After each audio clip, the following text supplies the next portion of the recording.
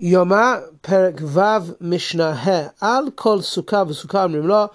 At each and every hut, the person waiting there will say to him, Hare Mazon v'Hare Mayim. Here is food and here is water, so that he would be reassured that food and drink were available if he needed them. So even though this person was fasting, the knowledge that food and water were available eased his hunger and gave him the strength to continue the journey. In actuality, it never happened that the one taking the azazal goat needed to eat or drink. Now, had he felt unable to complete the task unless he ate or drank, he would have been allowed to do so, because the mitzvah to bring the goat to the cliff overrides the obligation to fast on Yom Kippur. Mlavin otom misukalaska, they would accompany him from one hut to the next hut, chutz ma'achrona shebehen she'ena magia imo lasuk, except for the person in the last hut who did not go all the way to the cliff with him, because the cliff was farther than he was permitted to walk. On Shabbat and Yom Tov, it's forbidden to walk more than 1 mil, 2,000 amot from the place where one was residing when the day began. This distance is known as Tachum.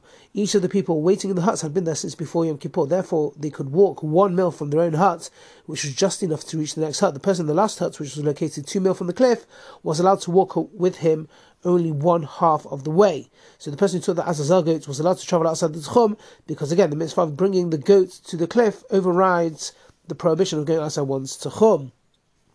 Ella omed merachok v'ra'et ma'asav. So what this person did, the last person did, was they would stand at a distance and watch what this person did. They do not build an 11th hut at a distance of 1 mil from the cliff, because this resident will be able to reach the cliff on Yom Kippur, and that will not be consistent with the Torah's description of the areas uninhabited. So that was like a 2 mil distance from the cliff to the nearest inhabitation, so it would be an uninhabited cliff. Mishnah Vav. Mehaya oseh. What did this person do when he reached the cliff? Cholek lashon shel zoharit. He divided the red string that was tied to the goat. So the Kohen Gadol had tied the red string to the horns of the azazal goat after he drew the lots. Chetzio kashar basela v'chetzio kashar ben shtei karnav. He tied 1/2 of the string to a rock above the cliff and tied the other half between its 2 horns.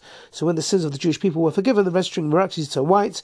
The person did not tie the whole string to the rock, because it might turn white as soon as he finished tying it, which would delight him so much that he might overlook the need to push the goat over the cliff, thinking it unnecessary since forgiveness had already been granted. Nor did he tie the entire string to the goat, because the goat's head might be hidden by its body as it fell, making it impossible for him to see whether the string had turned white. Instead, he tied half the string to a rock and half to the goat's horn. In this way, he will not forget to push the goat over the cliff, because the string had never turned white until the tying had been completed, and at that moment he will still be handling the animal, and there will be no danger of him not seeing the string turn white, since he could not see the half that was tied to the rock, because his face will be dealing with the goat. Okay, so udchafa la'acharav v'hu mitzgalgal v'yorad. He pushed it backwards. So backwards, so the goat didn't see where it was going, because if it seen it was going towards a cliff, the goat would have, resisted it, and it tumbled down the cliff. It did not reach halfway down the mountain before it was so battered by the rocks that its limbs separated from one another. And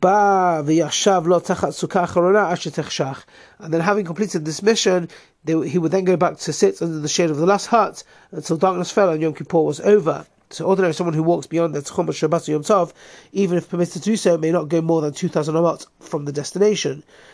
The sages, however, allow this man to walk the 4,000 amot, which is 2 mil, back to the last hut, because he would be afraid to be alone in the wilderness once it became dark. So he was allowed to walk back to the last hut. Now, the Torah says that the man who escorts the goat to Azazel, and the clothing become tameh. The Mishnah starts to dispute about when this occurs. When does escorting the Azazal goats make the clothing tameh? So when does he and the clothes become tameh? When he goes outside the wall of Yisrael. Rabbi Shimon says, when the goat is pushed over the cliff. Have a great day.